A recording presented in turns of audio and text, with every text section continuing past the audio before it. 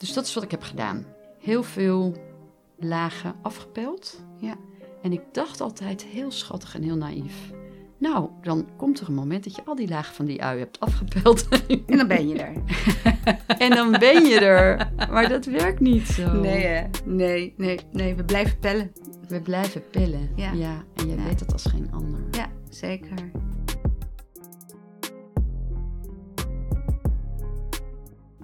Goedemorgen, lieve Fiona.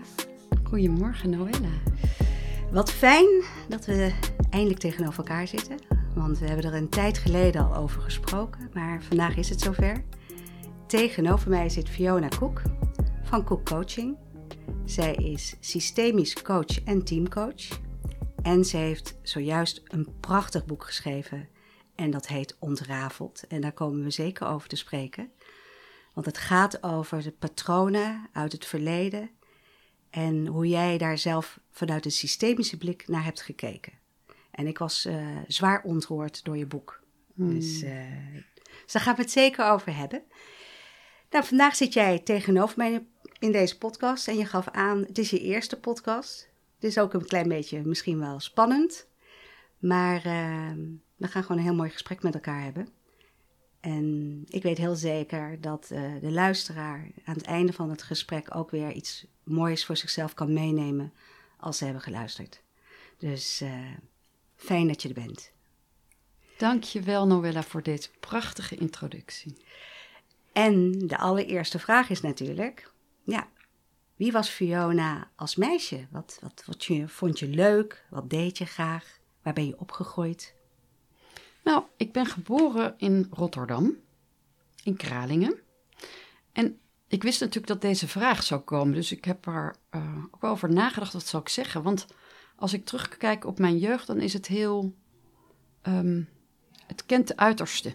Zoals ik mezelf ook heb omschreven op de achterflap van mijn boek, of hoe mensen mij omschrijven. Streng en ondeugend, hard en zacht. En iemand zei tegen me, dat kan helemaal niet in één persoon. Maar toen keek ik terug naar mijn jeugd, ook voor deze vraag. En ik dacht, ja, zo was mijn jeugd. Dus ik heb 5 broers. Enige meisje met 5 broers. Allemaal ouder? 4 broers zijn ouder. Ja.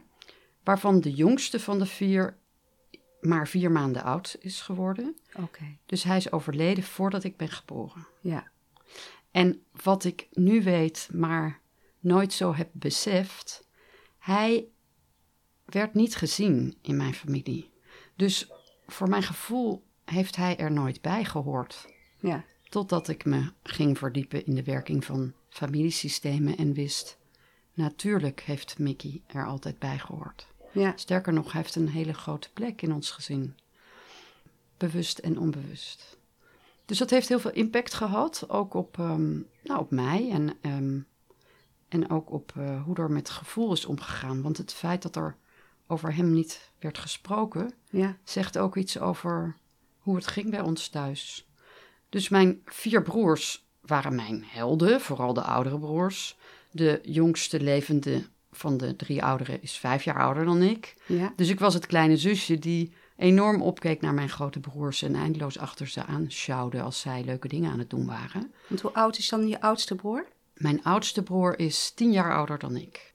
En dan 8 jaar, 6 jaar, 5 jaar ouder dan ik. Ja. En mijn jongste broertje is 2 jaar jonger dan ik. Oké. Mijn ouders hadden vroeger een buitenhuis in Brabant. En als we daar waren, dan gingen mijn broers hutten bouwen en stoere dingen doen. En dan liep ik eindeloos achter ze aan. Dat vond ik natuurlijk geweldig als klein meisje, die grote broers. Ja. En tegelijkertijd zei mijn vader, ja, ik heb maar 1 dochtertje en ik wil dat ik jou kan onderscheiden van mijn zonen. Dus ik mocht tot mijn middelbare school geen broeken aan naar school. Oké. En dan kom ik niet uit een zwarte kousenomgeving. Nee. Dus dat vond ik vreselijk. Ik wilde heel normaal zijn en broeken dragen en gewoon zijn. Maar ik werd als een soort keurig meisje op een pedestalletje geplaatst. Dus dat is de andere kant van mijn jeugd. Mijn vader is een Brit. Ja. Van een Engelse vader en een Ierse moeder. Heel internationaal opgegroeid. Zijn vader werkte in de Secret Service, in de military. Klinkt als een spannende roman. Ja, klinkt als. En tegelijkertijd is dat ook een wereld waarin niet over gevoel gepraat wordt. Ja. Er veel geheimen zijn. Dus dat kenmerkt die kant. Ja. En hij reisde veel voor zijn werk. Heeft in buitenlanden gewoond, India, Amerika, Duitsland. Met het gevolg dat mijn vader en zijn 2 jaar jongere broer, zoals gewoon was in Engeland, op een boarding school werden geplaatst. Ja, een kostschool. Ja. Ja, en een kostschool in Nederland associëren we vaak met moeilijk opvoedbare kinderen en we plaatsen ze op een kostschool. Maar een boarding school in Engeland is, dat is wel echt, dat kunnen hele mooie scholen zijn met een identiteit. Dus daar zat mijn vader, maar... En was dat niet ook eigenlijk alleen maar voor de gegoede burgerij? Ja, dus zoals hij zichzelf ook altijd omschreef, ze kwamen uit een upper middle class gezin. Ja. Ja, dat is met heel veel regels en keeping up appearances. Ja. Wat betekende dat mijn vader had een internationale baan, een goede baan. En als er internationale mensen bij ons thuis kwamen in Rotterdam, dan moest ik ook altijd zo'n kniksje maken. Wat je Anne ziet doen voor de moeder in The Crown. Ja. Dat zo je ene voet achter de andere en dan zo door je knieën zakken. Ja, dat vond ik natuurlijk verschrikkelijk. Ja. En dan had ik had van die smokjurkjes vroeger. Wat is een smokjurkje? Dat is zo'n jurkje wat aan de bovenkant zo bewerkt is dat het een beetje bij elkaar getrokken is als smokmouwtjes. Maar dan is die hele voorkant zo. Ja, ja. Dus dat wordt heel tuttig. Ja. En dat vonden mijn ouders dan prachtig. En ik vond dat verschrikkelijk. Ja. Met mijn keurige Startride schoentjes. Ik weet niet of je die kan herinneren. Die hebben van die bandjes over het voetje. Ja. Oh, keurig. En ja, ik wilde gewoon leuke dingen doen. En in die spijkerbroek. Maar dat mocht natuurlijk niet. Nee, ook niet als jullie in Brabant waren? Hè? In Brabant wel. Oké. En ik was dolblij toen ik naar de middelbare school ging. En ik mocht mijn eerste spijkerbroek naar school aan. Ja. Lag ik op het bed, hè, om de rits dicht te krijgen. Ja. En mijn moeder is geboren in Rotterdam. Haar moeder is weer geboren in Londen van een Franse vader en een Spaanse moeder. Oké. En haar vader is een Rotterdammer. Dus ook zij, ik heb meer Engels bloed in me dan Nederlands bloed. Ja. Dus dat internationale zit er heel erg in. Ja. Met het gevolg dat wij als kinderen ook naar boarding schools zijn gegaan. Ja, in Nederland? Ik naar Zwitserland. Jij in Zwitserland, oké. En mijn oudste broers zijn ook het huis uitgegaan. En ja, de oudste pas na de middelbare schooltijd. Maar de tweede is de laatste 3 jaar van zijn middelbare schooltijd naar het buitenland gegaan. Ja.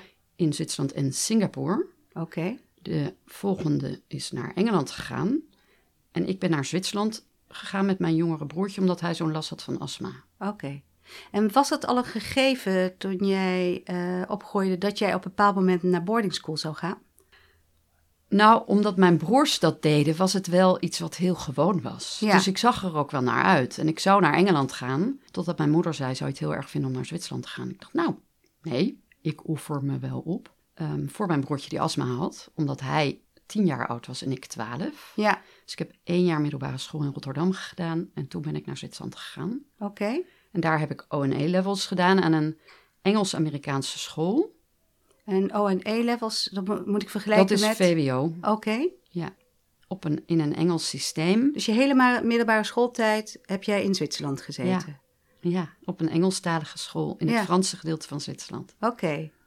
Ja, internationale draden, die zijn heel duidelijk in jouw voorouders, maar ook dus in het opgroeien. Ja. En hoe was dat voor jou, dat opgroeien in Zwitserland? Nu wel met de spijkerbroek aan.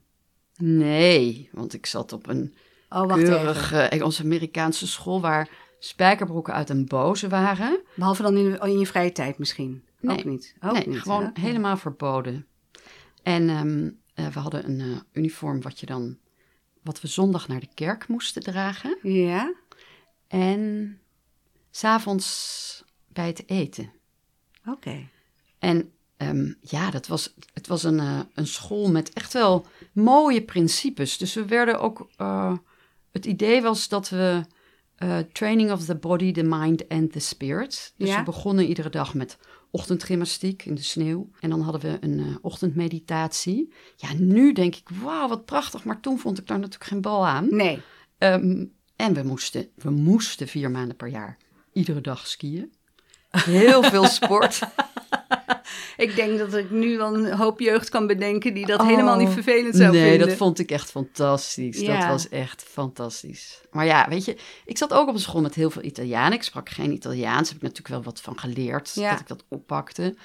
Mijn Engels was prima, maar niet fantastisch. Dus het duurde even voordat ik mee kon met de grappen en de grollen. Dus ik was academisch prima, maar ik blonk niet uit. Sporten prima, maar ik blonk niet uit. En zo'n school nodigt wel echt mensen uit die verborgen talenten hebben om dat naar boven te halen. Ja. Dus ik had wel een beetje het gevoel van... ik val ook een beetje in het niet. Ik had het gevoel dat ik er niet helemaal bij hoorde. Oké. En dat is wel een rode draad die ik ook in Ontrafeld heb beschreven. Het me niet gezien voelen. Dat kan ik nu met terugwerkende kracht. Kan ik dat zien als ik naar mijn jeugd kijk. Ja. Maar laten we even vooropstellen. Ik ben natuurlijk echt... I grew up with a silver spoon in my mouth. Ja. Dus ik heb het heel goed gehad. Was je daarvan bewust, denk je, als jong meisje? Nee. Ik had totaal geen besef van de waarde van geld. Oké. En dat klinkt heel mooi. En tegelijkertijd kleven daar ook nadelen aan. In de zin van, alles kon. Dus ik ging er ook vanuit dat het allemaal kon. Dus ik heb gestudeerd, maar mijn studie niet afgemaakt. Ja. Daarna heb ik een kookopleiding gedaan en 3 jaar als kok gewerkt. Daar heb ik wel echt heel zwaar werk gedaan. In toprestaurants, sterrenrestaurants. Ja.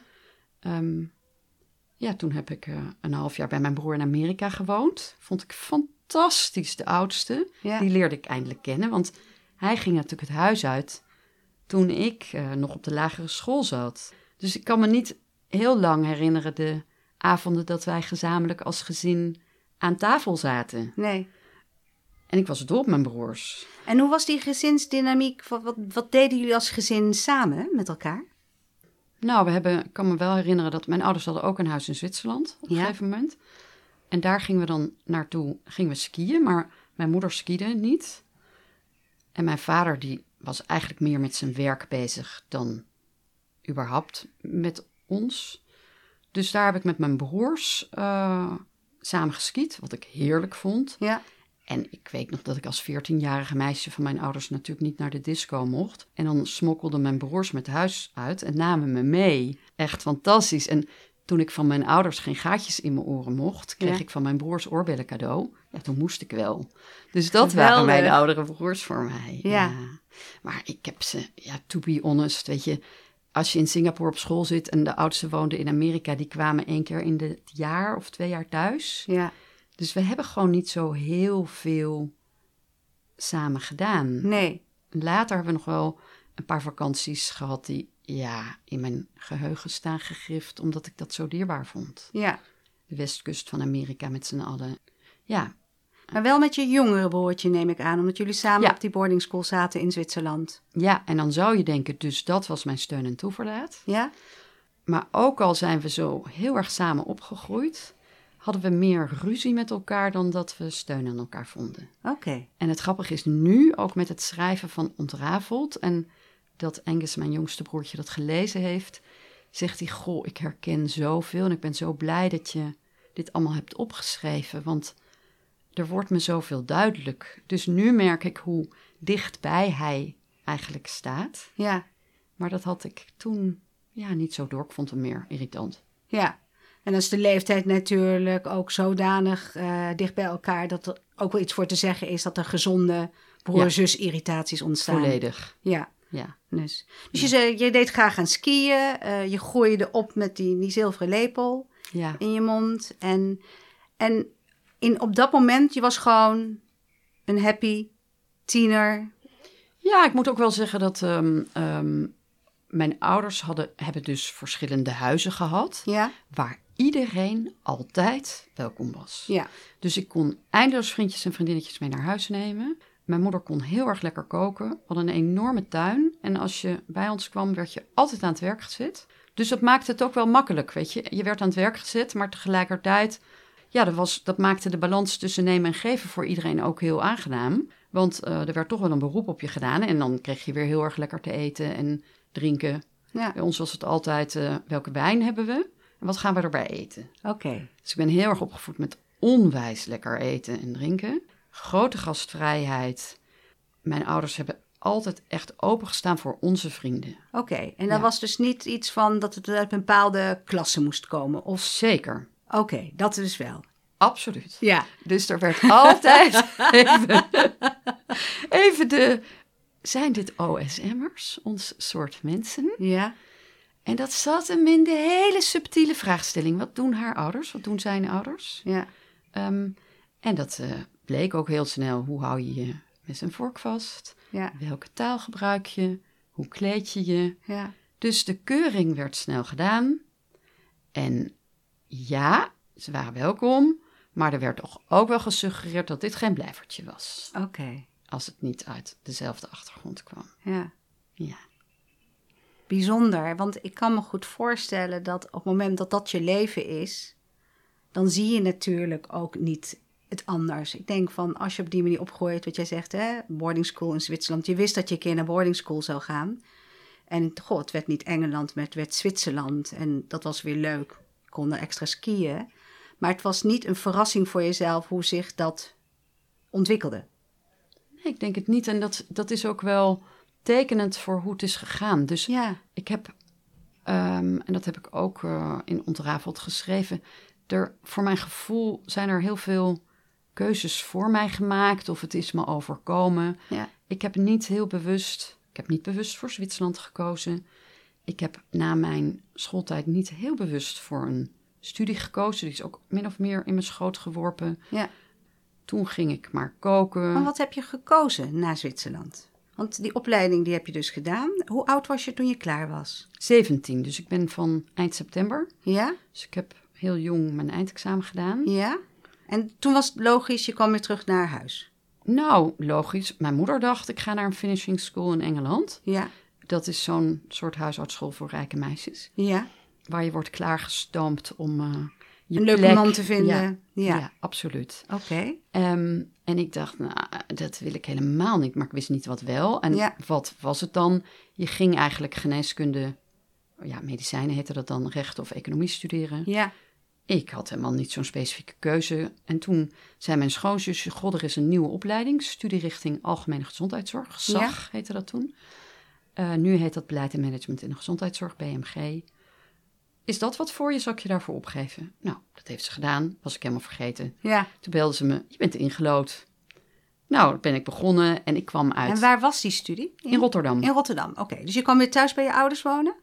Ik heb heel even bij mijn ouders gewoond. Was natuurlijk niet heel makkelijk voor me na 5 jaar weg. Toen kwamen mijn broer en schoonzus, die hadden een tijd in Australië gewoond. Die kwamen terug. Daar heb ik even in huis gewoond. Maar ja, ik was van God los. Ik ging feesten, want ik had natuurlijk op school in een meisjeshuis gewoond. Ik was 17 jaar oud. Ik was gewend aan hele strenge regels op school. Ja. Ik werd lid van een studentenvereniging. Ik had helemaal niet een besef van grenzen. En ik dronk te veel. Ik overschreed al mijn grenzen. En ik deed alles wat God verbood. Dus ik heb veel te veel gefeest. Dus mijn eerste jaar niet gehaald. Ja. Ik kwam 's ochtends om 7 uur uit de kroeg. Als mijn schoonzusje naar de werk ging, kon ze niet heel erg waarderen. Dus ik ben al heel snel met een vriendin op kamers gegaan. En in mijn tweede jaar heb ik mijn propeduizen gehaald. En toen dacht ik, in het tweede studiejaar, dus mijn derde jaar studerend, dan wordt het misschien leuker. Maar het werd niet leuker. En toen ben ik alsnog gestopt. Oké. Want wat had je had geen verwachtingen van de studie? Nou, ik dacht het is een combinatie tussen die drie. Hè? Eigenlijk medicijnen, economie en rechten. Dat is denk ik ook wel zo. Het leidt mensen op tot bestuurders in de gezondheidszorg. Ja. Maar het was leren volgens de zevensprong. En we hadden 2 keer per week colleges. We hadden geen colleges. We hadden 2 keer per week kwamen we in groepjes bij elkaar. En dan moest je probleemstelling en bepalen wat de invalshoeken waren. Dus het was een hele groepsdynamische invalshoek die nu heel goed bij me zou passen. Maar het was veel te vrij voor mij. Ja.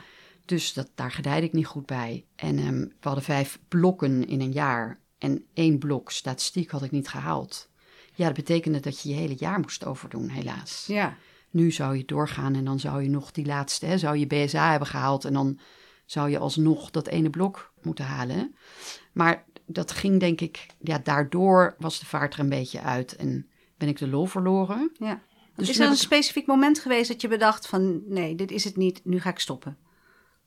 Of is het meer een opeenstapeling geweest van momenten? Dat kan ik me niet herinneren. Nou, nee. Oké. Wel dat ik dacht, ja weet je, ik blijf toch hangen in datzelfde... dat ik hier niet goed uit de verf kom. Ja. Ik moet wat anders gaan doen. Ik wist niet wat, dus ben ik maar een kookopleiding gaan doen. Alsnog soort van die finishing school die ik niet gedaan heb. En waar deed je de kookopleiding? In Londen, ja. En het was een soort cordon bleu-achtig, dus een hoge... Het was een hele chique kookopleiding. Ja. Dus tot de dag van vandaag grap ik altijd, en het is ook zo... Ik kan echt niet bitterballen uit een bakje frituren. Die gaan bij mij altijd kapot. Ja. Maar ik kan wel kreeften koken en oesters openmaken... en alle chique dingen die kan ik wel klaarmaken. Dus en toen heb ik dus 3 jaar in die toprestaurants gewerkt. Ik heb een half jaar bij mijn broer in Amerika gewoond. Maar heel even nieuwsgierig, hè? Die kookopleiding, dat was leuk? Hartstikke leuk. En wat was er leuk aan, vond je? Dat ik in Londen zat en met koken bezig was, maar ook ontzettend genoten. Ik had daar een heel leuk mededeelnemer in die groep uit Australië, Sally. Had ik onwijs veel lol mee. Maar ik kan me voorstellen, het is ook een pittige opleiding. Heel anders dan, laat zeggen, die eerste 2 jaar in Rotterdam. Nou, totaal anders, absoluut. En we moesten, wat het ook wel leuk maakte, we moesten ook wel wat theorie van koken leren. Ja. Hoe zit dat met die temperaturen en wat doet chocola als je het smelt? En dat maakte het wel heel erg leuk. Ja. Het was maar 3 maanden. Het was natuurlijk lekker. Het was een vlucht van weg uit studeren, iets afmaken, afronden, klaar. Ja. Toen heb ik in die toprestaurants gewerkt. Ja, als? Kok. Dus in toprestaurants heb je een hele sterke hiërarchie. Ja. En ik was de commie, dus dan ben je het meisje van alles. Ja. Die gewoon de rotklussen moeten opknappen. Dus als de leveranciers dan kwamen, dan moest ik de koelcel inruimen en zorgen dat de aardappels door het schrapapparaat gingen. En sjouwde ik eindeloos met 20 kilo zware kratten. Ik vond dat echt wel zwaar. Ja. En pannen van 50 liter bouillon afgieten. Het was wel een wereld waarvan ze zeiden, jij kiest ervoor om in een mannenwereld te werken. Zoek het maar uit. Ja. Dit is wat we van je vragen. En dat was de opleiding. Want hoe stonden je ouders daar tegenover, dat je dit ging doen? Nou, dat was natuurlijk prima, want dat paste meer bij. Als je dan later een man tegenkomt, dan kan je tenminste lekker koken. Ja. En ik dacht in die tijd, als ik nu lekker leer koken, dan heb ik die achterkant gezien. En dan begin ik ooit mijn eigen restaurant. En dan weet ik hoe het is in de keuken. Maar na 3 jaar ben ik gillend weggelopen. Want het is een hele andere wereld, de horeca. Op maandag en dinsdag ben je vrij. En toen mijn vriendinnen, die had ik natuurlijk nog, mijn vrienden uit mijn studententijd, als die dan in het weekend hadden, dan was ik heel hard aan het werk. Dus uiteindelijk heb ik gezegd, nee, dit is het ook niet. Nee. Nou, heb ik verschillende dingen gedaan. Onder andere een jaar door Afrika gereisd. Wauw. Dat was heel bijzonder, met een groep in Ja. een Bedford Army truck van Engeland naar Zuid-Afrika over land. Dus dat door allerlei landen en grenzen waar je nu helemaal niet meer doorheen kan. Nee. Dus Omdat er veelal oorlogsgebieden ook zijn. Absoluut. En, ja. Het begon, ik ging Afrika naar binnen in Ceuta. Dat is dat noorden van Marokko, wat nog een stukje Spanje is. Ja. Waar nu heel veel mensen Spanje binnen proberen te komen. Ja, de Europese Unie. Ja. Ja, en dan door de woestijn en in Mali, Algerije. Prachtige plekken waar nu heel veel oorlog is. Nigeria, Ja. dwars door Centraal-Afrika. En wat deed je gedurende die reis? Want ik neem aan, een jaar lang reizen is wat anders dan zeggen dat je zegt ik ga 2 maanden of trekken door Afrika. Nou, dat moet je je voorstellen als je door diepdonker Afrika gaat in 1988. Ja. Dus nog voor de oorlog in Congo, toen het nog Zaïre heette. Ja. Soms deden we 12 kilometer op een dag, want dan waren er bruggen die geen bruggen waren. En dan had je 2 houten plankjes die over de basis lagen. Dan moest je net het planken verleggen. Ja. Of we zaten zo vast in een kuil dat je daar weer uit moest graven. Of we waren uren bezig met hout sprokkelen voor ons vuurtje om te koken. En dan was je weer je tent opzetten en afbreken. Als we de tent afbraken, dan moest je eerst met z'n tweede tent oppakken. Ja. Want er zaten vaak schorpioenen onder. voordat je hem kon oprollen. Dus het was echt een way of life. En ik heb Kilimanjaro beklommen. Hè. Dan was je natuurlijk een week of een paar dagen daar. Dan gingen we weer in een gamepark. En dan zagen we al die prachtige, het wild. Want je hebt hard gewerkt in die restaurants. Toen heb je je eigen geld verdiend. En de reis, die heb jij kunnen maken vanwege... Mijn achtergrond. Je achtergrond. Dus ik heb echt geld van mijn ouders gekregen. Ja. En dat maakte zoveel mogelijk. Maar ook dat ik na die reis dacht... En nu wordt het tijd om serieus te worden. Ja. En hoe oud was je op dat moment? Want je bent 2 jaar ouder dan ik ben, dus... Ja, ik ben uit 64. Ik ben ook heel slecht in hoofdrekenen als je zegt 88. Ik was 24, 25 toen ik reisde. Ja. Toen ik teruggekomen heb ik schroevers gedaan. Dacht ik, nu moet ik iets gaan doen. Managementassistenten, niet mij aangehaald. Ik moet even iets gaan doen wat maakt dat ik mijn eigen geld kan verdienen. Ja. Had ik natuurlijk, denk ik wel eens achteraf, had ik veel eerder moeten doen. En tegelijkertijd heb ik natuurlijk ook heel veel opgestoken van die jaren waarin ik van alles heb kunnen doen. Ja. En na schroevers ben ik bij Randstad terechtgekomen. En daar heb ik 12 jaar gewerkt. En dat was als thuiskomen. Want de cultuur bij Randstad, er is een hele sterke cultuur. Mm-hmm. Wij zeiden altijd, bij Randstad wordt iedereen Randstad blauw geverfd. Ja, je hebt bij Unilever gezeten, heb je ook zo'n sterke Unilever cultuur. Blauw, ja. Ook blauw, ja. Ja, dat is ook blauw, ja. En we hadden de waarden kennen, dienen en vertrouwen. En doen wat je zegt, zeg wat je doet. Ja. Nou, daar kon je me voor wakker maken. Dus we stonden ook heel erg voor elkaar klaar. En ik heb op een gegeven moment een hele grote klant binnengehaald. Het allereerste kerst- en nieuwjaarsproject bij het expeditieknooppunt in Rotterdam aan de Terbrechtseweg. Dus het postsorteercentrum. Nou, dat was een miljoenenproject. En dat was zo stoer dat we dat binnen hadden gehaald. Dat toen zei ergens een directeur tegen mijn manager, met Koek heb je carte blanche. Ja. En ik had een manager die zei, Koek, waar gewerkt wordt, worden fouten gemaakt. Als jij nou werkt, ruim ik de fouten wel achter je op. Ja, dat heb ik me geen 2 keer laten zeggen. Ja. Dus ik heb gewoon heel erg van de gelegenheid gebruik gemaakt om helemaal los te gaan en van alles te proberen. En ja, vond ik geweldig. Want je was daar accountmanager? Ik was eerst interstudent, senior interstudent. En toen werd ik accountmanager in Rotterdam. Toen werd ik key account manager. Had ik onder andere Unilever, was een van mijn key accounts. Heineken, SNS Reaalgroep. Dus dan ben je vanuit Randstad verantwoordelijk voor het binnenhalen van het afsluiten van het contract met die bedrijven. Ja. Maar ook met hen kijken naar wat is de flexibele schil versus de vaste schil. Toen was het nog een Iglo Mora, die ook gebruik maakte van andere werkmaatschappijen van Randstad. Tempo Team, Werknet, K-Pak had je toen. Hellendoorn IJs, Konimax, al die verschillende plekken. Dus ik kwam op al die plekken in het hele land en ik moest zorgen dat de intercedent op de unit, zoals we dat dan noemen, als die een aanvraag kregen voor een uitzendkracht bij Unilever, dat ze wisten, dat is de cultuur, dat past daar. Of bij Heineken, je had natuurlijk handjes, maar je had ook studenten die dan doorstroomden en daar uiteindelijk in vaste dienst gingen. En we leidden ook mensen op en nou ja, dat. Ja. En dat vond ik heel erg leuk. En uiteindelijk ben ik in een reorganisatie terechtgekomen. Inmiddels waren wij verhuisd naar Ossendrecht in Zuidwest-Brabant. In de buurt van waar mijn ouders vroeger dat buitenhuis hadden we ons eigen huis gekocht met heel veel grond en buiten. En wij is? Edwin, mijn man en ik. En de kinderen waren inmiddels 2,5 en 4, Tim en Ernst. Dus Tim en Ernst zijn opgegroeid 15 jaar lang buiten. Ja.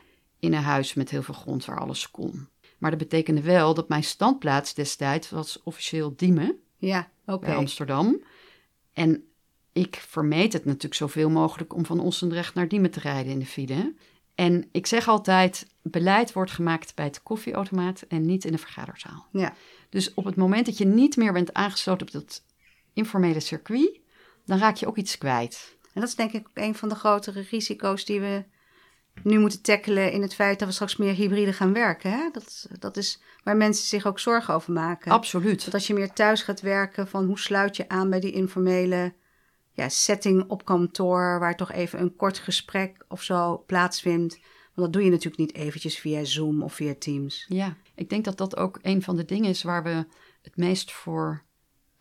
ons het meest van bewust mogen zijn, dat we juist nu nu ook dat corona lijkt in ieder geval op dit moment wat te gaan liggen. Ja. We weten niet wat er straks gebeurt, maar dat we juist die informele momenten met elkaar gaan optuigen. En om te zorgen dat we elkaar kennen. Hè? Want hoe meer we weten van elkaar, hoe gemakkelijker het is om te weten wat maakt dat ik op jouw rode knoppen druk. Ja. En wat gebeurt er dat ik het gevoel heb dat jij op mijn rode knoppen drukt. Ja. En dat geeft niet, Nee. als je maar bereid bent om met elkaar het conflict ook op te zoeken en aan te gaan. Ja. Maar daar moet wel een mate van basisvertrouwen en veiligheid zijn. En dat moet gefaciliteerd worden, Ja. is mijn mening. Ja, nou, daar sluit ik me volledig bij aan. Absoluut. Ja.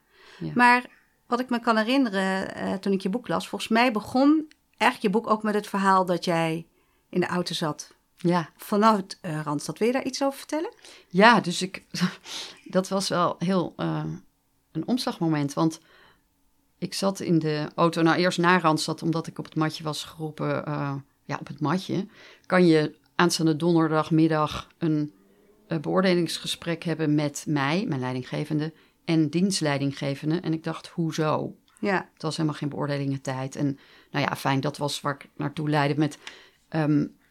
er was een reorganisatie en mijn interesse begon ook al te verschuiven. Ik begon meer interesse te hebben in wat drijft mensen en wat minder in dat zakelijke aspect van aantal uitzendkrachten, et cetera. Dat voelden anderen ook wel. Dus uiteindelijk ben ik door die reorganisatie, waar er, zoals dat gaat, er moeten wat mensen uit schaal 12 naar schaal 11 en 11 naar 10, et cetera, werd ik van mijn accounts afgehaald met eigenlijk ik wou zeggen een kulverhaal. Daar doe ik de mensen van destijds mee tekort. Want er was in mij ook al wel een verschuiving gaande. Dus maar gewoon op dat moment voelde dat niet als... Ja, volledig. Nee. Op dat moment voelde dat als... ze willen van mij af. Ja. En daar vinden ze een excuus voor. Ja. En dat heeft de advocaat ook uiteindelijk zo kunnen aangeven. Dus ik ben daar met een hele goede regeling weggegaan. Wat maakte dat er opeens tijd was? Zoals dat gaat, als je 12 jaar ergens hebt gewerkt, dan krijg je en veel geld mee. Maar ik stond ook nog 5 maanden op de loonlijst. Ja. Kan je nu bijna niet meer voorstellen, maar dat ging zo. Ja. En toen weet ik nog dat ik huilend in de auto zat uit Diemen naar Ossendrecht. Dat waar ik mijn boek mee begin. En Edwin belde en ik zei... En toen zei hij, nou schatje, Edwin ziet altijd ergens het licht schijnen. Ja. Die zei, volgens mij moet je iets gaan doen wat je altijd al hebt willen doen, maar geen tijd, geen geld. Een boek schrijven. Dus ik dacht, oké, ik ga een boek schrijven. En dat werd niet ontrafeld, dat werd koken voor 10. Uitgekiend koken voor gezelschap. Was, ik weet dat je me dat ooit hebt verteld, maar toen ik het weer in je boek las, dacht ik, oh ja, dit is niet je eerste boek. Dit is je tweede boek. Ja, grappig hè? Ja. En het leidt er opeens toe dat mensen mij nu zeggen... ja, ik heb koken voor 10 nog ergens weten te bemachtigen. Grappig. Dus dan grap ik wel eens, ja, dat doet het beter op bol dan ontrafeld. Maar, maar dat is wel leuk. Het was omdat ik thuis zo was opgegroeid... mijn Engelse achtergrond met de roasts... de grote stukken Engels vlees. Wat ik al zei, we hebben een lekkere wijn... dus wat eten we erbij? Nou, dat begon eigenlijk altijd met... stuk vlees of vis en dan kwam de rest erbij. Nu eet ik heel anders en de meeste van ons. Maar mijn broers belden me dan altijd... ja, Fie, wat is het recept voor dit en hoe zit dat? Toen dacht ik, dit moet ik gaan opschrijven. Dus ik heb ook heel veel recepten via de overlevering... die mijn moeder weer van haar moeder, grootmoeder, peetante had. En die heb ik ook weer opgenomen in dat boek. Dus dat is wel heel grappig. In 2004. Dus dat is echt al even geleden. Dus weg bij Randstad... kookboek geschreven. Maar het grappige is ook wel weer dat als ik tot nu toe luister... hoe dingen op jouw pad zijn gekomen eigenlijk... en hoe je dus eigenlijk iedere keer weer een afslag hebt genomen... en iets wat nieuw voor je lag eigenlijk hebt omarmd. Het begon vanuit Zwitserland... dat je schoonzus kwam met de opleiding... dat het uiteindelijk niet werd, toen de kookopleiding... ik weet eigenlijk niet precies hoe je op Afrika-reis bent beland, maar ik vermoed... Via, tip, leuk. Altijd nieuwsgierig, altijd openstaan voor nieuwe dingen. Ja. En dus ook dit boek. En wat deed dat voor jou om dit boek te schrijven? Want ik kan me voorstellen dat Het boek wat je nu hebt geschreven is natuurlijk een heel ander boek. Maar wat deed het toen voor jou, toen je dat boek ging schrijven? Nou, het was ontzettend leuk om te doen. Tegelijkertijd onwijs veel werk. Ja. Dat kan je nu niet meer voorstellen, maar een kookboek destijds, ieder plaatje in dat boek, iedere foto, dat kostte 1 uur om te maken. Nu zet je je boek leuk neer, je pakt je telefoon en je schiet een prachtig plaatje. Ja. Als je dan ook nog eens een keer de portretstand aanzet, dan heb je nog eens een keer de dynamiek erin. Ja. Klaar. Maar dat was niet. Dus het was een hell of a job om dat te maken. Bovendien gerechten voor 10 personen, een stuk lamsvlees. Het ziet er niet zo charmant uit op een foto of een bak chocolademousse. Dus dat was, daar zijn we wel even mee bezig geweest. En het was ook het was ook wel werk. Weet je, dat is ook met ontrafeld geweest. Een boek schrijven, nou ja, je weet daar zelf alles van. Ja. Een boek schrijven is niet alleen maar, ik ga zitten en ik schrijf. Er zijn ook momenten dat het even wat lastiger is. Ja. Dus ik moest mezelf ook dwingen om dat te doen. En soms, je kan natuurlijk zeggen, ik ga pas schrijven als de creativiteit stroomt. Je kan ook zeggen, ik ga schrijven en ik vertrouw erop dat de creativiteit gaat stromen. Of er zit vast wel iets nuttigs in wat er nu uit mijn pen komt. Ja. Nou ja, dat. Dus daar ben ik mee aan de slag gegaan. En ik heb daar ook heel verhalend in geschreven. Dus mensen hebben Koken voor 10 ook echt heel veel van links naar rechts gelezen en al die verhaaltjes. Ik vond schrijven gewoon wel heel leuk. Ja. Hoe lang heeft het geduurd om je boek klaar te stomen voor... Ik denk wel iets van 1 jaar. Maar dat is door het Spectrum uitgegeven. En het grappige daarvan is dan wordt het een product. Ik heb daar totaal me niet bezig gehouden met de foto's die gekozen zijn, de opmaak. Ik vond het wel leuk, maar de inhoudsopgave zit helemaal op de verkeerde plek. Heb ik helemaal niets van gevonden. Kan je niet voorstellen. Ja. En het Spectrum had het, op dat moment wordt het een product. Die hebben er een marketingmevrouw opgezet die dat fantastisch heeft geregeld. Want ik heb in alle kranten gestaan met Koken voor 10. Ik ben op de televisie geweest. Superleuk. Ja.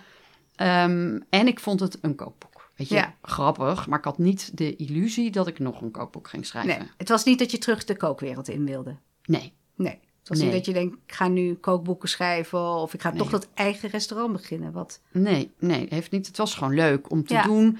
En laten we wel wezen, liefde gaat door de maag. Dus lekker koken, daar kan je gewoon heel veel harten mee bereiken. Eten verbindt ook. En... Verbindt. Ja, nou, zeker. Daar weet je alles van. Ja, zeker, ja. Wat mooi. Hey, en toen heb je dus dat boek uitgebracht. En dat deed het dus heel goed. Ja, het deed het goed. Ik heb er echt weinig aan verdiend, want het kostte heel veel om dat te maken. Maar het was leuk en ik kreeg heel veel erkenning. Dus ik kreeg mailtjes van onbekende mensen die zeiden, dankzij jouw boek durf ik het opeens aan om dit of dat te maken. Ja. En dat was, die erkenning en waardering had ik volstrekt niet ingeschat en het was prachtig. Ja. Maar daar ben ik eigenlijk niet zo lang in blijven hangen. Wel nog steeds dat mensen tegen mij zeggen, ik kook nog steeds uit jouw boek. Wat leuk. Mensen die zeiden, ik heb het aan 24 mensen cadeau gedaan. Het lag ook wel in... Ik kom uit Kralingen, maar toen woonde ik in Ossendrecht en het lag bij Ames in de boekhandel. En daar is het heel goed verkocht. Ja. Dus dat was prachtig. Ja, mooi. Maar daarna ben ik het coachen ingerold. Dus wat ik wel... ik ben niet helemaal eerlijk over dat koken. Ik begon met cookcoaching. Ja. En toen dacht ik ga koken combineren met coachen. Dat is waar. Dat beschrijf je in je boek, ja. Ja, en dat vergeet ik soms.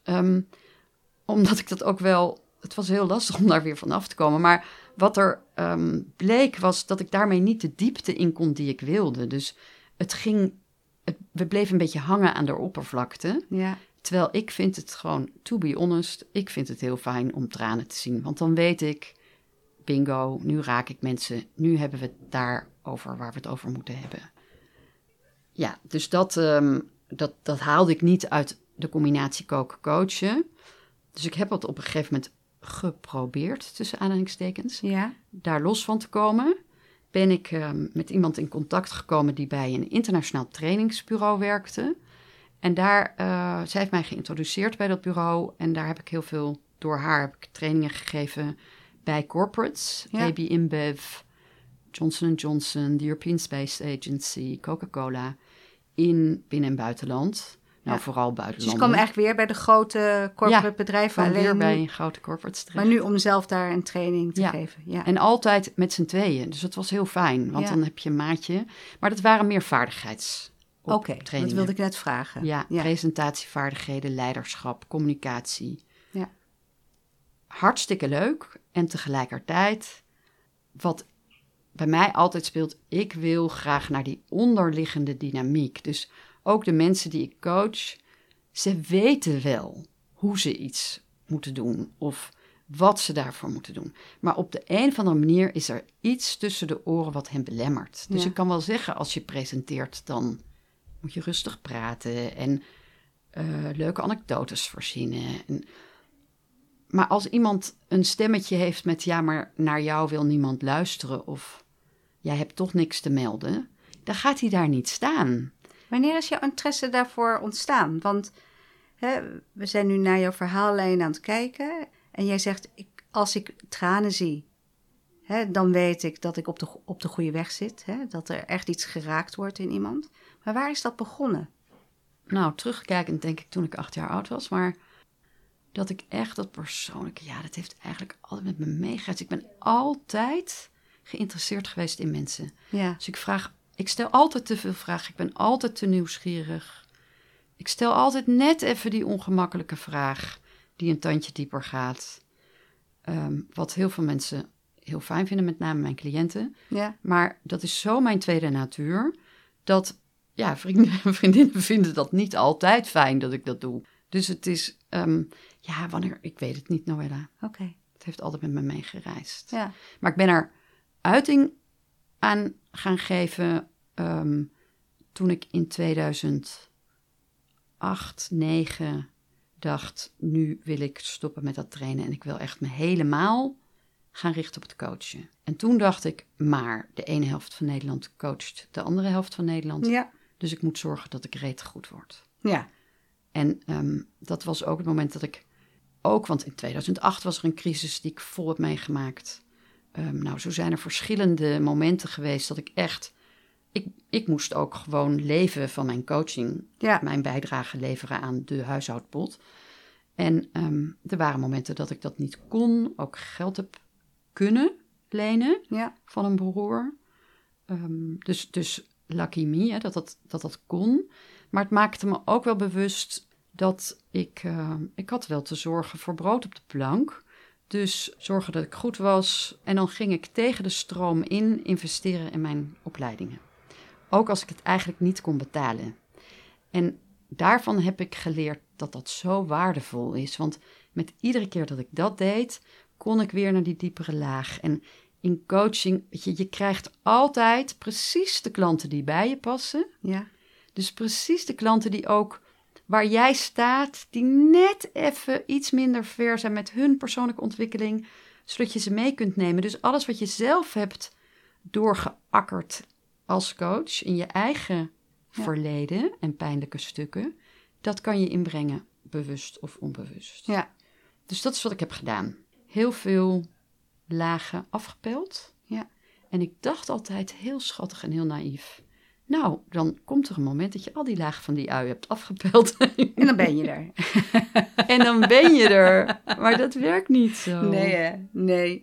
We blijven pellen. We blijven pellen. Ja. En jij weet dat als geen ander. Ja, zeker. Ja, en nu weet ik, dat is alleen maar...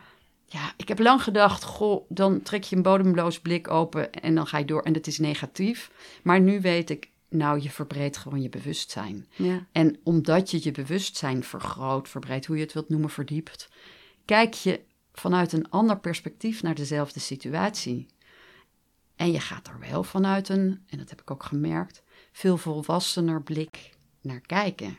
Ja, vanuit dat vernieuwde perspectief. En ik kijk systemisch. Ik kan me voorstellen dat mensen denken, wat is dat? Ja. Dat gaat erom dat je niet alleen maar kijkt naar het probleem, het vraagstuk wat zich aandient, maar veel meer kijkt naar het grotere geheel. Als dit hier gebeurt, wat is er dan op een heel andere plek wellicht gebeurd dat dit patroon zich hier laat zien? Ja, want jij noemt in jouw boek 3 systemen, als ik het goed heb gezet, 4 zelfs. Ik noem gewetens en ik noem basisprincipes die zorgen dat systemen gezond kunnen functioneren. Ja. En de gewetens zijn je persoonlijk geweten. Ja. Als je lid bent van het koor, dan mag je geen witte sokken dragen en mag je bepaald taalgebruik niet hanteren. Ja. Ons soort mensen in mijn gezin. Ja. Het systeemgeweten is dat wat we steeds doorgeven. Van generatie op generatie of van manager op manager, van team op team, van hoger in de hiërarchie naar lager in de hiërarchie, herhalende patronen. Ja. En tot slot het evolutionair geweten. En dat is dat wat door ons heen komt, dat wat het leven aan ons wil laten zien, wat zich wil ontvouwen als we ons daarvoor openstellen. En die waait als een wind ook door die andere gewetens heen. Ja. Je noemt het nu geweten, Ja. Maar jij had het ook in je boek over het familiesysteem. De basisprincipes Ja. die zorgen dat systemen gezond Ja, dus kunnen dat je binnen functioneren. een familie, maar dat is dus eigenlijk, zeg je, dat is het. Nu ben ik eventjes. Ik heb het over dat het belangrijk is dat alles hoort erbij. Ja. Dus je kan niet zeggen, nou, ik vond mijn opa, die was NSB'er, ik noem maar wat. Dat is in mijn geval niet zo. Dus was opa fout, dus sluiten we hem buiten. Ja. Systemen staan dat niet toe. Ja. En als je iets buitensluit, dan komt het altijd via de achterdeur weer terug. Dus Ja. in organisaties zie ik heel veel dat er weerstand is. En weerstand is eigenlijk altijd loyaliteit aan iets wat verloren dreigt te gaan of wordt buitengesloten. Ja. Dus we hebben een reorganisatie gehad. Iemand was nog van die eerste, van het oude. En met de reorganisatie gaat dat oude verloren. Nou, onbewust vaak vinden mensen, hele afdelingen of een aantal mensen, dat niet goed. Ja. Die worden gekaapt als het ware door het systeem om in beeld te brengen dat er iets verloren dreigt te gaan. Pas als we dat helemaal zien, Ja. erkennen, er ja tegen zeggen, dat betekent niet dat je het accepteert, maar dat je het gewoon ziet zoals het is, dan kan het systeem het laten gaan. Ja. Dat is een basisprincipe. Ordening. Iedereen neemt zijn eigen plek in de ordening. Misschien is dat wat je bedoelde. Ja. Dus ik als meisje met 4 oudere broers en een jongere, ik neem de 5e plek in ons systeem. Dus niet de 4e, dan sluit ik Mickey buiten. Ja. Maar de 5e en mijn jongere broertje. En wat gebeurde er bijvoorbeeld toen mijn vader overleed in 2002, op zijn 70ste. Toen keken mijn broers naar mij en zeiden ze iedere keer, wat heeft mammy nodig? Waar is mammy? Hoe denkt mammy hierover? Kunnen we dit doen? En ik werd door mijn broers in de rol van, dat ik bijna de moeder van mijn moeder werd. Ja. Ofwel naast mijn moeder ging staan. Maar het is ongezond. Ja. Dat omschrijft trouwens Els van Stijn heel mooi in haar boek over de fontein. Ja. Ja. En als je dat niet doet, dus dat is hetzelfde met de medewerker die de plek inneemt van haar baas en het beter weet. Dat is niet gezond. Nee. Dus dat werkt niet goed voor de medewerker, voor de baas, voor het grotere geheel. Ja. En de baas die dan tegen de medewerkers zegt, willen jullie alsjeblieft voor mij beslissen? Nee, er zijn momenten dat de leider de plek als leidinggever echt moet innemen en als het erop aankomt een beslissing moet durven nemen. Met alle consequenties die daarbij horen. Ja. Dus dat is het basisprincipe ordening. Dus erbij horen. Ieder heeft zijn eigen plek in het systeem. Ja. En balans tussen nemen en geven. Dus je doet iets voor een ander en daar krijg je iets voor terug. Je kan heel veel voor een ander doen, maar als je daar op een gegeven moment niet iets voor terugkrijgt, dan gaat dat knagen. En vice versa. Ja. Iemand kan te veel vragen en dan voel je op een gegeven moment, dit werkt niet. Nee. Maar als die druk op een gegeven moment te hoog wordt en er te lang te veel wordt gevraagd, dan houden medewerkers het niet vol. Dus dan worden ze of ziek, of ze gaan stelen. En dat vertaalt zich in van ik ga een uurtje eerder naar huis tot ik neem pennen mee, tot ik neem content mee. Ja. Want dan wordt de balans tussen nemen en geven weer hersteld. Ja. Ik vind het een fascinerend onderwerp. En ik denk mooi ook even om dat sprongetje te maken naar jouw boek. Hè? Want jij bent inmiddels al hoe lang ondernemer? 16,5 jaar. 16,5 jaar ondernemer. Ja. Wat is het moment geweest dat jij besloot om dit boek te gaan schrijven? Dat was 4 jaar geleden, toen ik in een opleiding zat en het ging over... Het was een opleiding, een masterclass over ziekte en gezondheid in relatie tot familiesystemen. Ja. En toen kwam er iets aan de orde wat bij mij zo diep mij raakte. En ik wist, hier zit echt nog iets wat ik niet ben aangegaan. En we hebben allerlei redenen om pijnlijke gebeurtenissen uit het verleden uit de weg te gaan. Ja. En in mijn geval was dat, maar ik heb het toch zo goed gehad. Ja. Het onbewust of bewust niet naar die pijn en dat verdriet willen gaan, maar ook uit een enorme loyaliteit naar het familiesysteem. Want op het moment dat ik daarin zou duiken, wist ik, ja, dan ga ik de bagger boven halen of misschien wel de vuile was buiten hangen. Ja. Dat voelde als zo ontrouw, Ja. dat ik dat heel lang uit de weg ben gegaan. En 4 jaar geleden heb ik ervoor gekozen, stapje voor stapje, om dat toch te doen. En toen dacht ik, maar dit is zo waardevol en dit levert mij zoveel op. Hier moet ik een boek over schrijven, want ik wil anderen inspireren om dit ook te doen. Ja. En met name ook zeggen, je hoeft niet, wat ik op de achterflap zeg, wat niet heel is, kan je niet kapot maken. Dus ik merk dat mensen dan denken, ja, maar ik ben bang om de relatie met mijn ouders te beschadigen. Maar als het al niet in die echte basis niet heel is, Ja. het kan niet kapotter gaan. Het is wel pijnlijk en die reis kan soms eenzaam zijn. Ja. Maar uiteindelijk heeft het voor mij mijn relatie met mijn ouders geheeld. En vooral mijzelf heel erg geheeld. En in het begin, ik ben er wel meteen al over gaan schrijven, maar ik was nog veel te veel in een slachtofferpositie. Ja. Dus dat werkte niet. En vorig jaar, en dan praten we over, ja, eigenlijk 2020, zo aan het begin, net voor corona en in die coronatijd, was ik met een project bezig wat maakte dat al mijn valkuilen zich in een soort snelkookpan hebben aangediend, waar ik onwijs veel van heb geleerd, maar tegelijkertijd dat ik dacht, maar dit is een signaal. Weet je, hoeveel signalen willen mensen krijgen? Dit klopt niet. Ik herhaal nog steeds oude patronen. En dat heeft gemaakt dat ik met dat project gestopt ben, met de kinderen en hun ontzettende leuke vriendinnen, Anou en Lotte, zijn we met z'n 6 met vakantie gegaan. Ja. En die vakantie heeft zo helend voor mij gewerkt. Heb ik ook aan de kinderen verteld wat er vroeger is gebeurd, dat ik er een boek over wilde schrijven. En ze hebben echt wel, hoe spannend ze het ook vonden, wel gezegd, als je een boek schrijft, gaan we het lezen. Ja. Dus na die zomervakantie ben ik weer helemaal terug naar bij mezelf gekomen. En heb ik echt ik had minder klanten op dat moment, coachingsklanten. Heb ik van de stilte, dat wat corona, met alle vreselijke, nare dingen die dat met zich meebracht. Maar voor mij ook echt het naar binnen gaan en de ruimte om bij mezelf te zijn, ben ik gaan schrijven en echt gaan schrijven. Ja. En dat maakte ook, op een gegeven moment zei mijn moeder, heb ik haar verteld dat ik een boek ging uitgeven. En zij zei, ja, maar kan je dat wel maken? En wat zullen mensen van me denken? Praten ze nog wel met mij als zij dat boek hebben gelezen van jou? En toen zei ik, nou, als ik daaraan toegeef, dan blijf ik hangen in het patroon van het goed willen doen in de ogen van anderen.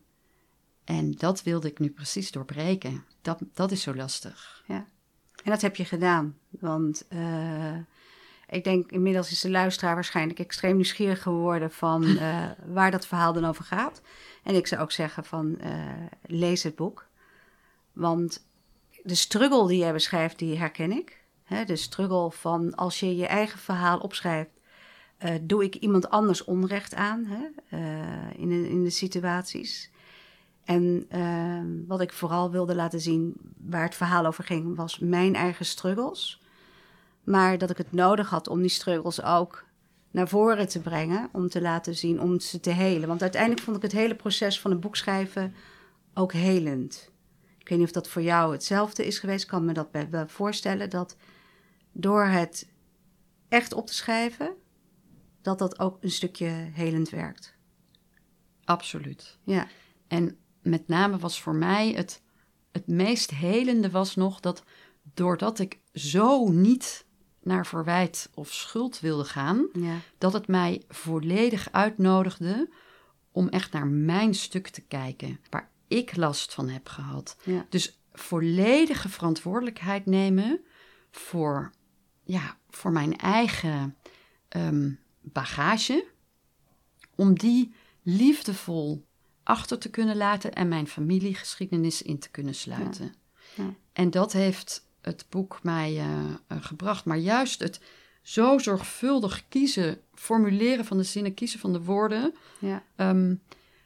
waardoor mensen nu zeggen, het is zo liefdevol geschreven. Ja. En ik heb er met name ook aan gekoppeld de systemische theorie. Dus ik heb uitgelegd waarom de dingen gaan zoals ze gaan. Ja.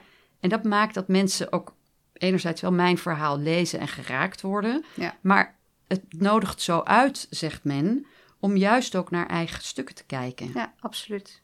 Ja, zeker weten. Ja, jij bent systemisch ook heel goed onderlegd. Hè? Daar heb je je opleiding in gevolgd.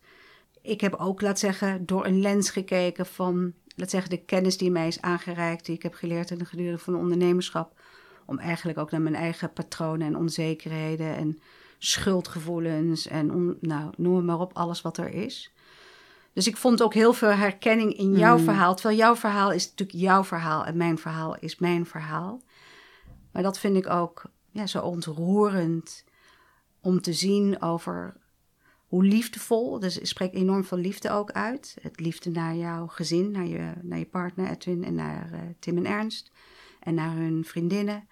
Maar ook liefde naar je ouders en naar je broers. En terwijl jij ook echt hele pijnlijke momenten naar voren brengt in jouw leven. En daarom heet Ontrafeld ook niet voor niets Ontrafeld. Want jij kijkt je terug naar de draden, zoals je dat mooi noemt, op jouw levenspad, die jou weer hebben gebracht waar je nu bent. Tegenover mij. Ja. In deze podcast. Ja. Dus ik vind dat heel erg mooi. En ik ben ervan overtuigd dat de luisteraar inmiddels echt heel nieuwsgierig is geworden. En dat vinden we goed. Want dat betekent ook dat we ze bij harte uitnodigen natuurlijk om je boek te lezen. En we zijn eigenlijk al gewoon weer een uur bezig. En ik probeer het altijd een beetje rondom het uur te houden. En ik wil je ook nog graag een aantal andere vragen stellen, voordat we straks deze podcast gaan afsluiten. En de eerste vraag is, wat zou jij willen achterlaten als jij er straks niet meer bent? Nou, ik heb wel het gevoel dat ik dat is grappig. Ja. Wat ik dan achter wil laten, weet ik niet. Maar ik zei vorige week tegen Edwin, als ik nu doodga, dan heb ik echt alles achtergelaten wat ik achter wilde laten. Want het is dat ik mensen uitnodig en een voorbeeld ben in ga het allemaal aan. Omdat het zo bevrijdend werkt. Dus de ondertitel is bevrijd door anders te kijken naar mijn patronen. Het heeft mij zo bevrijd. Ik sta zo anders in het leven. En dat, als ik daar een klein beetje aan mag bijdragen naar anderen, dat ik hen inspireer of uitnodig om in dat diepe te springen. Gisteren zei Edwin zo lief, ja, want als je in een dal bent, dan sta je tussen twee pieken. En toen dacht ik, jemig, wat is dat weer een prachtige tekst. Ja, mooi. Ja. Dat is voor iets op een tegeltje, hè? Ja, echt? Ja, zeker. Dus ik ging het meteen opschrijven. Zei, ik weet niet of het mijn quote is, maar anyway, Edwin Boyton. Ja, mooi. Hele mooie quote. Ja. Die ga ik ook zeker onthouden. En ik sluit me ook heel erg graag aan bij wat je zegt. Als je het anderen kan inspireren om gewoon een stukje van de eigen pijn, het eigen verleden, eigen patronen aan te gaan. En daardoor weer een moedige stap vooruit te zetten. En wat we zeiden, die ui blijven we afbellen. Ja. Het is niet zo dat we op een bepaald moment bij de kernzeg worden. Zeggen, halleluja, we zijn er. Ja. Het blijft een reis. Ja, en ik moet wel even benoemen, Noella, dat jouw boek over leven als ondernemer, het staat ook in mijn pareltjes achter in mijn boek, omdat het kwam september vorig jaar, toen ik eigenlijk net weer de draad had opgepakt. Ja. En je hebt een heel mooi voorbeeld, ben je voor mij geweest in kort en krachtig. Echt bij de kern blijven, de kunst van het weglaten. En heel persoonlijk schrijven. Voor ondernemers om ook herkenning te bieden van die worsteling. Wat je zo mooi doet in jouw rol ook hier als eigenaar van Good Place to Work, waar je een bed biedt, zou ik zeggen. Maar een fundament voor vrouwelijke ondernemers om zich aan elkaar op te trekken. Dus even een kleine stukje aandacht, marketing voor Noella's boek. Dankjewel. Ik ga beginnen met de laatste serie vragen. En je kent ze. Ik wil heel graag weten, wat is een mooi boek wat je recentelijk hebt gelezen, of een boek wat een enorme indruk op jou heeft gemaakt? Ja, ik moest daar ook echt even over nadenken. En dat komt mede omdat ik heel veel e-boeken lees. En dan, doordat ik ze niet in mijn hand heb, onthoud ik die niet zo goed. Maar het is grappig. Een van de mooiste boeken die ik in mijn leven heb gelezen heet The Agony and the Ecstasy van Irving Stone. En het gaat over het leven van Michelangelo. En het is uit 1961, maar ik vond het een prachtig boek. Oké. Dat is echt. En een ander boek wat ik heel mooi vond, was The Last Days of Rabbit Haze. Ja. The Last Days of Rabbit Haze. Zij is ziek en zij schrijft over dat proces. Maar er is geen boek waar ik zo hard gelachen en gehuild heb in één. Oké. Prachtig boek. Ja. Mooi boek. Ga ik onthouden. Ja. Hey, wat is een hele mooie film die jij hebt gezien? Of een film die een grote indruk heeft achtergelaten? Nou, wat ik echt een prachtige film vond was The Boy Who Harnessed the Wind. Vertel. Waarom vind je het zo'n mooie film? Ik vond het zo mooi omdat het een jongetje is van 13 in Malawi die constateert dat er hongersnood is, sterfte, omdat er onvoldoende water is, elektriciteit. Ja. En dan hij is heel slim, dus hij gaat in de boeken duiken en natuurkunde, scheikunde en ontwikkelt een windmolen. En door de windmolen kan er energie worden opgewekt, kan er een waterpomp worden aangesloten, krijgt het dorp water en dus eten. En ja, ik vind dat zo'n mooi verhaal. Mooi. Dus kijk, het is al 2 keer genoemd, dus het is absoluut de moeite waard om die film te gaan kijken. Ja, mooie film. Oh, wat gaaf. Ik heb hem op Netflix gezien, by the way. Hij is op Netflix? Ja, volgens mij wel. Oh, kijk dan. Dat maakt het helemaal makkelijk om te gaan kijken. Ja. Hey, lekker eten. We hebben het best ook wel over eten gehad. Je hebt een kookopleiding gedaan. Je hebt een boek geschreven. Wat vind je lekker eten? Ik vind heel veel eten lekker. En met name vind ik het leuk als je het kan delen. Dus ik ben gek op fingerfood. En zo'n tafel met allemaal hapjes. En ik kan een beetje zo uitgebreid tafelen met continu een hapje en natuurlijk wel een drankje erbij. Ook. Ja. En is het bij jou nog steeds dat je eerst de drank uitkiest en dan zegt, wat gaan we erbij eten? Nou, ik doe ontzettend mijn best om niet veel te drinken. Maar als het... en ik eet echt bijna geen vlees meer, weet je. Okay. Dus het is... Ja, ik vond het ook... In het begin vond ik het heel lastig als mensen zeiden dat ze vegetarisch zijn. En nu vind ik juist, met dank aan Otto Lengi en zijn companen... Wat heeft hij ons een heerlijke keuken gebracht. Dus, en daar, dan denk ik wel altijd na. Zeker als we echt lekker gekookt hebben. Wat gaan we hierbij drinken? Ja. Dat wel, ja. Een bijzondere vakantie. Nou kan ik me voorstellen dat je zegt... een jaar trekken door Afrika. Maar is er een andere vakantie die je zegt eigenlijk die je zou willen noemen? Ja, de vakantie vorig jaar in coronatijd met de kinderen. Waar je het net over had. Ja, mochten we naar het huis van... het vroeger huis van mijn ouders, wat nu van mijn broer is. Met... Sinds 6. Mijn broer zei, als jullie willen in die tijd... je weet nog niet waar je naartoe kunt straks. Zwitserland is beschikbaar, laat me weten wanneer je wil. Hij is een week weggegaan en wij mochten er een week in. Ja. En er was zoveel liefde. En we hebben echt met elkaar ongelooflijk hard gelachen. En gehuild, ook toen ik mijn verhaal vertelde. Maar de liefde met de kinderen die ik voel... en waarvan jij terecht zegt, die voel je ook in het boek... Ja, daar ben ik gewoon helemaal opgeladen. Dat was een kantelpunt. Ja, mooi. Ja. En dan de allerlaatste vraag. Heb jij een rolmodel? Of heb jij meerdere rolmodellen? Nou, ik vind rolmodel altijd heel... vind ik niet zo'n fijn woord. Want dan worden ze zo opgehemeld. Ik kan ook echt in het moment altijd heel erg opkijken naar iemand hebben waarvan ik denk... wat een inspiratie. Zoals jij dat op een gegeven moment was met jouw boek. Of... zoals jij dat hier runt. En tegelijkertijd zijn er 2 mensen die van grote betekenis voor mij zijn geweest bij het schrijven van Ontrafeld. Eentje is Els van Stijn, ik noemde haar net al even. Ja. Omdat zij met haar boeken van de Fontein... ik ken haar, dus het is een heel lief, mooi mens. Ze heeft ook echt voor mij klaargestaan... en een paar keer prachtige opstellingen met me gedaan... die me heel veel hebben gebracht. Ja. Maar de liefde die voelbaar is in de Fontein... ja, ik dacht, dat wil ik ook met mijn boek. Ja. En toen ik bij de drukker was Ja. en de accountmanager sprak... toen zei hij, ja, de liefde in haar boek... en dat voel ik ook in jouw boek. Wauw. Ja, dat vond Ja. ik zo bijzonder. Hij zei, ik durf te wedden dat jij heel snel een tweede druk hebt. Ja, dat weet ik niet, want Ja. op een gegeven moment... weet je, ik heb dat boek nu geschreven, maar Ontrafeld moet het nu zelf gaan doen. Ja. Dus ik hoop ook dat het wordt opgepakt door een journalist... of Ja. je had het er al even over in de vorige podcast bij Jinek. Ja. Nou, ik heb vanaf het begin gezegd... ik wil dolgraag naar Jinek. Ja. Maar goed, dat is Dus dus opnieuw dat, een hè. uitnodiging aan Eva. Ja. Fiona wil graag bij jou in de uitzending Ja. met haar boek. Ja. En dan zeggen mensen natuurlijk... verbind je ermee en zie het al... en vertrouw dat dat gebeurt. Ja. Nou.